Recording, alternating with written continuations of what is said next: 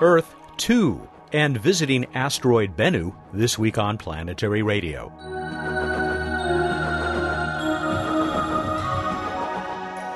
Welcome to the travel show that takes you to the final frontier. I'm Matt Kaplan of the Planetary Society. Today we'll visit with the leader of the OSIRIS-REx mission that will rendezvous with an asteroid and bring a few precious grams of that space rock back to Earth. You'll also learn how you can send your name along for the ride. Emily Lakdawala is off this week as we prepare for Planetary Radio Live at the USA Science and Engineering Festival. But Bill Nye and Bruce Betts will be checking in. First, though, a story we barely had time to include. NASA held a news conference on April 17th to announce, well, here's lead researcher Elisa Quintana of the SETI Institute with the big news. On behalf of the SETI Institute, the NASA Kepler team, and many other collaborators, I present to you Kepler 186f. This is the first validated Earth-sized planet in the habitable zone of another star. We can now say that other potentially habitable worlds similar in size to our Earth can exist, and it's no longer in the realm of science fiction. So Kepler 186f is an M-dwarf that is smaller and cooler than our Sun, and this whole system is at about 500 light years away from Earth. So the 5 planets are known to orbit the star, and they all have sizes that are less than 1.5 times the size of Earth. The inner 4 planets orbit really close to their stars. They have orbital periods between 4 and 23 days. Kepler 186f is the outermost planet. It has a size that is within 10% of the size of Earth. It orbits its star every 130 days. So at this orbital distance, it receives about 1/3 of the stellar heat that Earth receives from the Sun. So this places the planet near the cooler edge of the star's habitable zone. Kepler measures a planet's size. It doesn't measure its mass, so we don't know its composition. We can still place constraints on the composition from theoretical models and from observations of other small bodies. So thermal evolution models predict that planets as small as Kepler 186f are unlikely to be dominated by these thick gas envelopes that you see on Neptune and Jupiter, those which don't have a solid surface. So given theoretical models and what we observe in our solar system, it's likely that the planets that are at the size of Earth, like Kepler 186f, are also composed of some proportion of iron, rock, and ice. Kepler 186f is special because we already know that a planet of this size and in the habitable zone is capable of supporting life as we know it. Drake equation, here we come. Congratulations to Elisa Quintana and everyone else on this team that may have discovered a second Earth. I bet Bill Nye would have had something to say about this story. Unfortunately, we had to record this week's segment just before the announcement. Bill, not everybody who hears this is going to be able to catch it before the USA Science and Engineering Festival, but we hope a lot of people will. This is a big deal, isn't it? Oh, yes. In Washington, D.C., this is something we did 2 years ago, and by we, I mean the Planetary Society.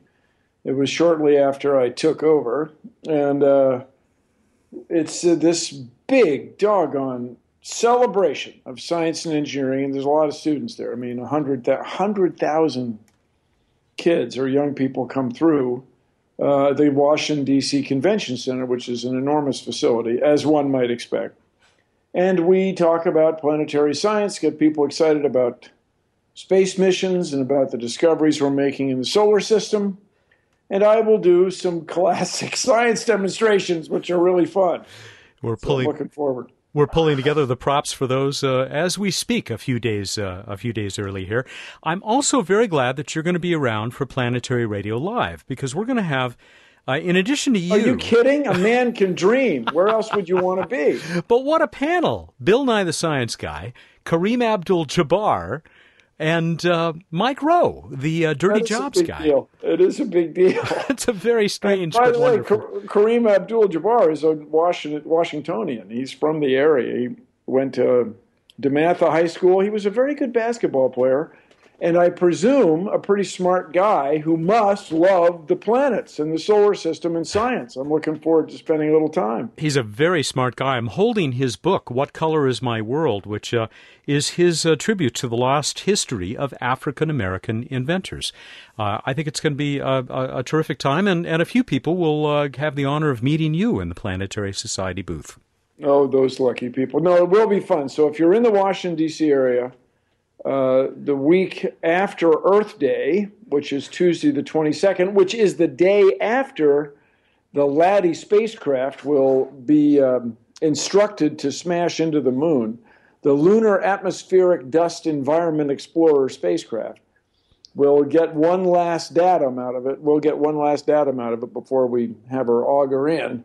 If you're there in Washington that week, please come by. It's an exciting event. It goes on all weekend. It's an exciting set of events.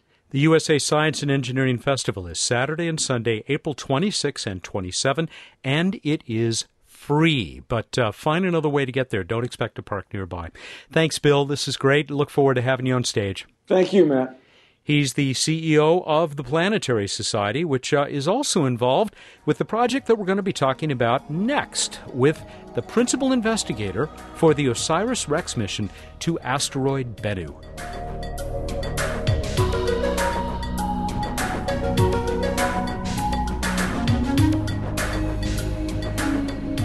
New worlds 500 light years away, but there is still so much for us to learn about our own solar system, and what we learn will help us understand more about those more distant Earths.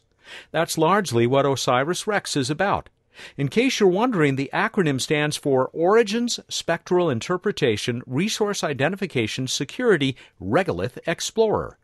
This New Frontiers class probe just passed a major milestone on the way to its launch toward an asteroid recently given the name Bennu. According to Wikipedia, the Bennu bird is an ancient Egyptian deity linked with the sun, creation, and rebirth that may have been the inspiration for the Phoenix. Dante Loretta of the University of Arizona is principal investigator for the mission. He joined me by phone a few days ago. Dante, thanks so much for joining us on Planetary Radio, and congratulations. What is this milestone that OSIRIS-REx has just reached? Thank you, Matt. It's great to be here. OSIRIS-REx just completed its Mission Critical Design Review. That is the final approval from the agency to begin fabricating the spacecraft and get ready for launch. So what's it been, 10 years leading up to this point? Yeah, February 2014 marked my 10-year anniversary on OSIRIS-REx. Back in February 2004 is when we first got together and decided to go after this mission opportunity. This being a principal investigator, it is a long-term investment of time, usually, isn't it? It absolutely is a long-term investment in time. The samples from Bennu are scheduled to come back in September of 2023. So it'll be just under 20 years of my career by the time we get that material on Earth. Sounds like, though, you're pretty convinced it will be well worth the wait. Absolutely. This is a great opportunity. It's, in fact, a great honor to be able to lead a project like this for NASA and for the United States and really for all the world. I have an amazing team. They all work tirelessly towards this objective, and it's really a great adventure for all of us. Now, we're going to talk later during our regular What's Up segment with Bruce Betts, who I know you've been working with, you and other people on the OSIRIS-REx team, about how people can send their names to Bennu. Some will stay, well, they'll all stay, and they'll all come back as well. The key to this is that it is sample return. Is that the main thing that makes this so exciting? Actually, OSIRIS-REx has a lot of things that make it exciting. Sample return is the key driver. That's what forces our design in a lot of areas of the spacecraft and in the ground system. We're going to go out to Bennu. We're going to study it in great detail. We'll do a global characterization. We'll study it as a planetary object to understand its geology and its dynamical evolution. We'll get very intimate with the surface as we characterize and try to understand the best area where we can grab the sample from, and we'll get that sample back on Earth. But we have a couple other very exciting science objectives. You know, Bennu is now the most thoroughly characterized asteroid telescopically. We've been using telescopes on Earth and telescopes in space to learn about this asteroid, and now we have a chance to ground truth all of that data with the spacecraft encounter and improve our ability to characterize asteroids throughout the solar system. Bennu is also a potentially hazardous asteroid with a relatively high probability of impacting the Earth in about 150 years, and we're going to study the Yarkovsky effect, which contributes to changing its orbit over the course of time, and also understand all the physical properties that give rise to that effect. Now, I'm really glad you've brought that up, because I had not heard of the Yarkovsky effect, and it looks like basically an asteroid ends up doing what solar sails do. That's a good way to describe it. I mean, asteroid like Bennu especially has a very low albedo. That is the fraction of sunlight that it reflects back into space. For Bennu, that's 4%. So what that means is 96% of the energy from the sun is absorbed by the surface of the asteroid. And it has a property called thermal inertia, inertia being, resistance to change. So it takes a while to heat up and then to cool back down as it radiates that energy back into space. And in fact, when it radiates that infrared energy, that acts like a thruster on the asteroid and changes its orbit substantially in time. We need to learn about this because we may think we know the trajectory of an asteroid like Bennu, but we may not. In fact, the orbital trajectory of Bennu is very complicated. You just can't take Kepler's laws and predict where the asteroid is going to be into the future. In addition to the Yarkovsky effect, there's a related effect called the Yorp effect, and the Y in Yorp stands for Yarkovsky along with the other investigators who came up with this, and that changes the rotation state of the asteroid. It can make the pole move, it can speed it up, or it can spin it down, and there's a feedback back to the Yarkovsky effect. So it's a non-linear dynamical problem to try to understand where this asteroid is going to be in the future. You really need to understand how it interacts with sunlight and infrared radiation. Now, I'm going to put up a link to a terrific little instructional video. It's really fun about the Yarkovsky effect. It's one of several that you link to from your brand new website. Yeah, we have asteroidmission.org is now the central location on the Internet to keep up with OSIRIS-REx. And as part of that, we've been producing student-led and student-directed little animations using this whiteboard strategy to convey some key science ideas that are related to the OSIRIS-REx mission. I highly recommend it. Let me ask you more about this asteroid itself, because the website, and I know you have said a lot about how this asteroid is going to help us look way, way, way back into the, very nearly or maybe entirely into the birth of our solar system. Yeah, asteroids are the geologic remnants from the formation of our planetary system. So the Earth accreted from bodies like Bennu and other types of asteroids that are still in existence in the solar system. But those are all, the record of those are wiped out through the geologic activity of our planet over the past 4.5 billion years. When we go to Bennu, it records that earliest stage of solar system formation. So we're looking at materials that were the first to condense out of the solar nebula, which is that giant disk of gas and dust that surrounded the early protosun. The grains that formed in that environment were incorporated into Bennu. Bennu probably also incorporated icy material and organic material that may have led to origin of life on Earth, the origin of the oceans on our planet, and basically the distribution of volatile material throughout the inner solar system. That's OSIRIS-REx principal investigator Dante Lauretta. He has more to tell us about his spacecraft and asteroid Bennu on Planetary Radio. See you in a minute. Hey, Bill Nye here, CEO of the Planetary Society, speaking to you from PlanetFest 2012, the celebration of the Mars Science Laboratory rover Curiosity landing on the surface of Mars. This is taking us our next steps in following the water in the search for life to understand those two deep questions. Where did we come from, and are we alone? This is the most exciting thing that people do, and together we can advocate for planetary science and, dare I say it, change the world. Your name carried to an asteroid. How cool is that? You, your family, your friends, your cat, we're inviting everyone to travel along on NASA's OSIRIS-REx mission to asteroid Bennu. All the details are at planetary.org/BENNU. You can submit your name and then print your beautiful certificate. That's planetary.org/Bennu. Planetary Society members, your name is already on the list. The Planetary Society. We're your place in space. Welcome back to Planetary Radio. I'm Matt Kaplan. We're talking with University of Arizona professor Dante Lauretta, who is principal investigator for the OSIRIS-REx mission. His spacecraft will leave for asteroid Bennu in the fall of 2016, reach its destination 2 years later, and then return with a few chunks of Bennu in 2023. So if all goes well, how much of Bennu is going to be returned? The baseline science requirement for OSIRIS-REx is to return 60 grams of material from its surface. That's about 2 ounces. We have a lot of margin on the design of our sample collector, and we can pick up about 2 kilograms or 4 pounds of material in a very successful sampling event. Is this the sort of holy grail that sample return is for example, scientists who study Mars? Yeah, I think sample return is the future of solar system exploration.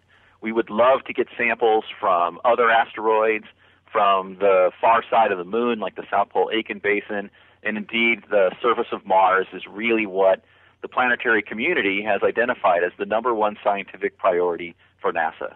This is of great interest to you, not just because it's a rock in space, but because you, like so many others, would like to know more about the origin of our solar system. It's a major portion of your studies, right?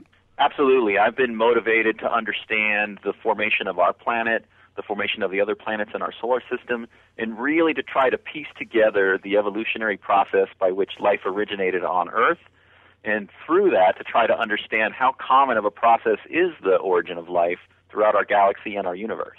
So what is the next milestone for this mission?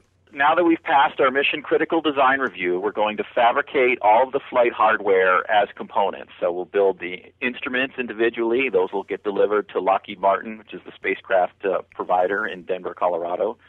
And then we have a review in about a year, which is called the System Integration Review, where we'll look at everything that's been delivered and tested at the subsystem level, and we'll decide whether or not we're ready to go ahead and fabricate and complete the spacecraft, run it through a whole series of environmental tests to make sure it'll survive in the harsh environment of space, and then in May of 2016, ship it down to the Kennedy Space Center and get ready to launch it on its journey to Bennu. And then you get there relatively quickly compared to a lot of other missions that have traveled around our solar system. Yeah, it takes about 2 years to get from the Earth to Bennu, and that's when we'll first start surveying the region of space and pick it up with our cameras.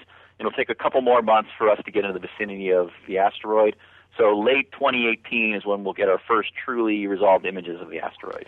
What can people do other than us checking in with you every now and then from Planetary Radio? And I know you've done a couple of blog entries, blog posts at planetary.org, but there are a lot of other ways for people to follow this mission. Absolutely. We are active on Facebook and on Twitter. We've started on Instagram and Pinterest. I've been blogging at dsloretta.com. And you can buy all kinds of great OSIRIS-REx merchandise at osirisrexstore.com. I got to check into that. Do you have any neckties? I need more space ties. No, but we do take requests. Anything for pets? I hear an asteroid fan in the background there. I don't think so, no, but we have some cool beanie caps that might fit on a large dog. All right. Just one more question.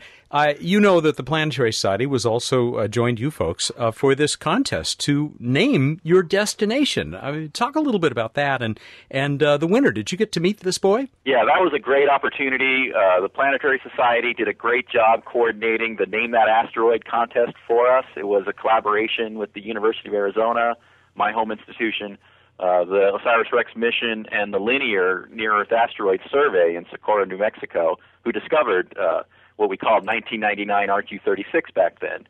And we got thousands of entries from all over the world. We narrowed it down to a list of a few hundred really great names. In fact, a lot of us were sitting around the table, couldn't believe that asteroids hadn't been named some of these things before because they're just so perfect. And we selected Bennu. That was submitted by Michael Puzio from North Carolina.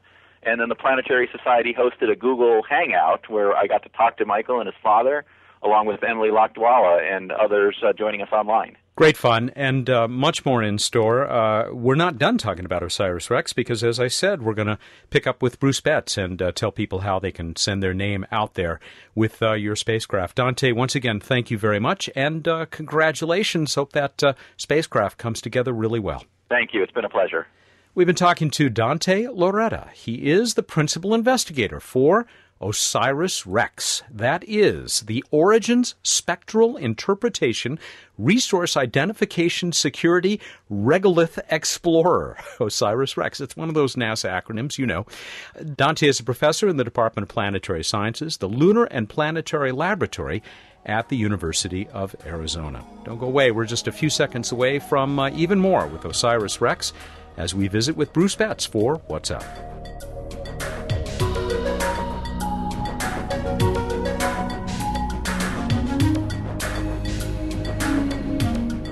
Time for What's Up on Planetary Radio, a special edition of What's Up with the Director of Projects for the Planetary Society, Dr. Bruce Betts. One of those projects that he directs is our relationship with the spacecraft that we were just talking about, OSIRIS-REx. Welcome back. Thank you. Good to be back. We'll take a couple of extra minutes today, maybe even 3, to tell people about this opportunity that has been offered to them. I mentioned it at the beginning of my conversation with Dante Loretta, the principal investigator, who I bet you're getting to know reasonably well. Yes, indeed. As a official education outreach partner with the OSIRIS-REx mission, we've participated in various things, from running the naming contest that led to the asteroid being named Bennu, to now the opportunity for people to fly their names to asteroid Bennu and back, and then also keep one copy of their names flying in space on this main spacecraft. Tell us how this works. It's pretty easy. All you have to do is go to planetary.org/Bennu, BENNU, and you'll be able to enter your name, get a certificate if you want, that will show that you're flying with us, and that's all there is to it. Just follow the instructions when you get there. One of our cats is going to Bennu, at least her name. I don't know but why only one of them. Yeah, I don't know why I didn't do the other one. I guess it's some subconscious grudge. You still have a little time left if your guilt gets to you. Did you print out a certificate? I did not. And give it to the one cat to make the other cat angry. How can you tell?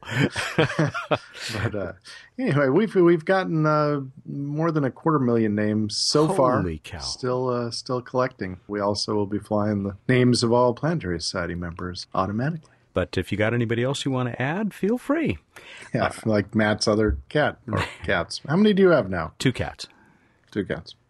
No one should have more than 2. What about dogs? 1 dog. Well, yeah, I guess. Dog. All right. Anyway, go to planetary.org/Bennu and get your name flying. Tell your friends. Why do we keep doing this, he asks. Why do we keep giving people the opportunity to send their names to these far-flung places? Because it's fun and it involves people. We get people to feel a part of the mission more. And obviously lots of people like it, since we get hundreds and thousands to millions of people. And so by people taking a fairly small action, they can really literally, at least in a digital sense, be part of the spacecraft. This will actually, in this spacecraft, names will be engraved on a little tiny chip or flown in some other manner. And so you're actually going out there participating. Get people excited, get them inspired. That's what we do. Okay, let's inspire them with what's up in the night sky, including that asteroid Bennu, although I don't think there's much chance they're going to see it. No, I don't think so. Although I thought I saw it, but turned out I just hit my head. Were there stars or birds? Asteroids. That's what happens when a planetary scientist gets hit on the head. So Mars, we're just a little past opposition, and closest approach. So it's looking lovely and early in the evening over in the east, looking bright and red and star-like. And then Saturn coming up a couple hours later in the east. Early in the evening, you got Jupiter high in the south. You got Venus dominating the east in the pre-dawn. It's a planetary party. An annular solar eclipse is coming up on April 29th, visible in portions of Australia. Road trip. I'm ready. Move on to this week in space history. It was this week in 1990 that the Hubble Space Telescope was deployed. Amazing. Still working. Good Lord. It's had some fixes and some detailing, but it's still going. It is quite amazing and something for all of us to be very happy about. And hopefully it'll keep hanging in there until at least the JWST, the James Webb Space Telescope, joins it up there. So for our next segment, you got something special, or shall I just belt it out? No, we do have somebody special, and it's someone you know.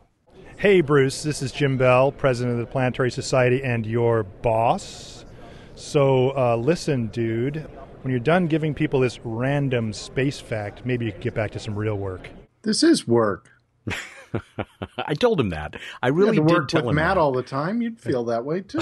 Oh, come on. Oh, This is the best kidding. part of your week.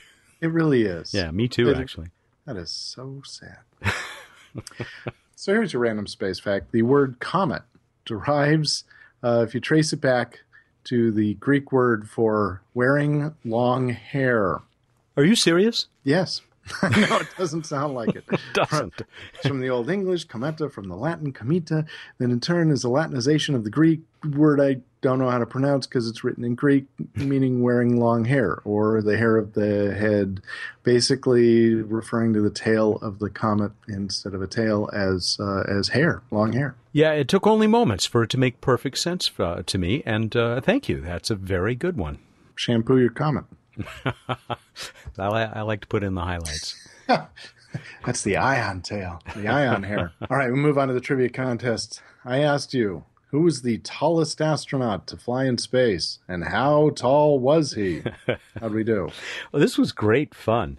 There were a few people who came up with two guys, because there was astronaut Richard Hybe, who started at 6'3", but grew to 6'4" in microgravity. Cool. But, isn't that great? But it was actually Jim Weatherby who started out the tallest. And among the many people who gave us that answer, Random.org chose Mark Schindler, I believe a first-time winner, in Honolulu, Hawaii. So aloha, Mark. We're going to give you a lovely Planetary Radio T-shirt to stick in the closet among all your aloha shirts. Jim Weatherby, I wonder if he got taller up there as well. Probably. Most people do. My back yearns for that. Yeah. We did get one other answer, and I should have checked this with you to see if this was an acceptable winner. And this came from Mark Wilson in San Diego, as many entries that we get do. The real answer to this question could be found by watching the James Bond movie Moonraker. Richard Kiel played the supervillain known as Jaws. He was 7'1.5" Yeah, that's different. He rode the space shuttle owned by Hugo Drax, and eventually I think got shot out of the sky by the coolest space shuttle ever, the one with the laser in the nose. Oh, they all have that as standard equipment. Oh, see, there's so much we don't know, or at least we're not told. All right, well, how about next time? Well, in class, I've been talking trans-Neptunian objects. You know what that means? An excuse to say quar-war. Easy for you to say. Here's the question for next time. What is the name of the moon of the trans-Neptunian object quar-war? Normally said more like quar-war. Go to planetary.org/radio contest. Get us your entry. You have until the 29th, April 29th at 8 a.m. Pacific time. All right, everybody, go out there, look up the night sky, and think about your favorite fish food. Thank you, and good night. He's Bruce Betts, the Director of Projects for the Planetary Society, who joins us every week here for What's Up, and I hope next week in our special program from the USA Science and Engineering Festival will be joining us via Skype to have a live version of the trivia contest while we're out there. And There's nothing fishy about that. Thanks, Guy. I hope you can join us next week at the USA Science and Engineering Festival, where I'll be talking with Kareem Abdul-Jabbar and Mike Rowe of Dirty Jobs. Planetary Radio is produced by the Planetary Society in Pasadena, California, and is made possible by the members of the Society.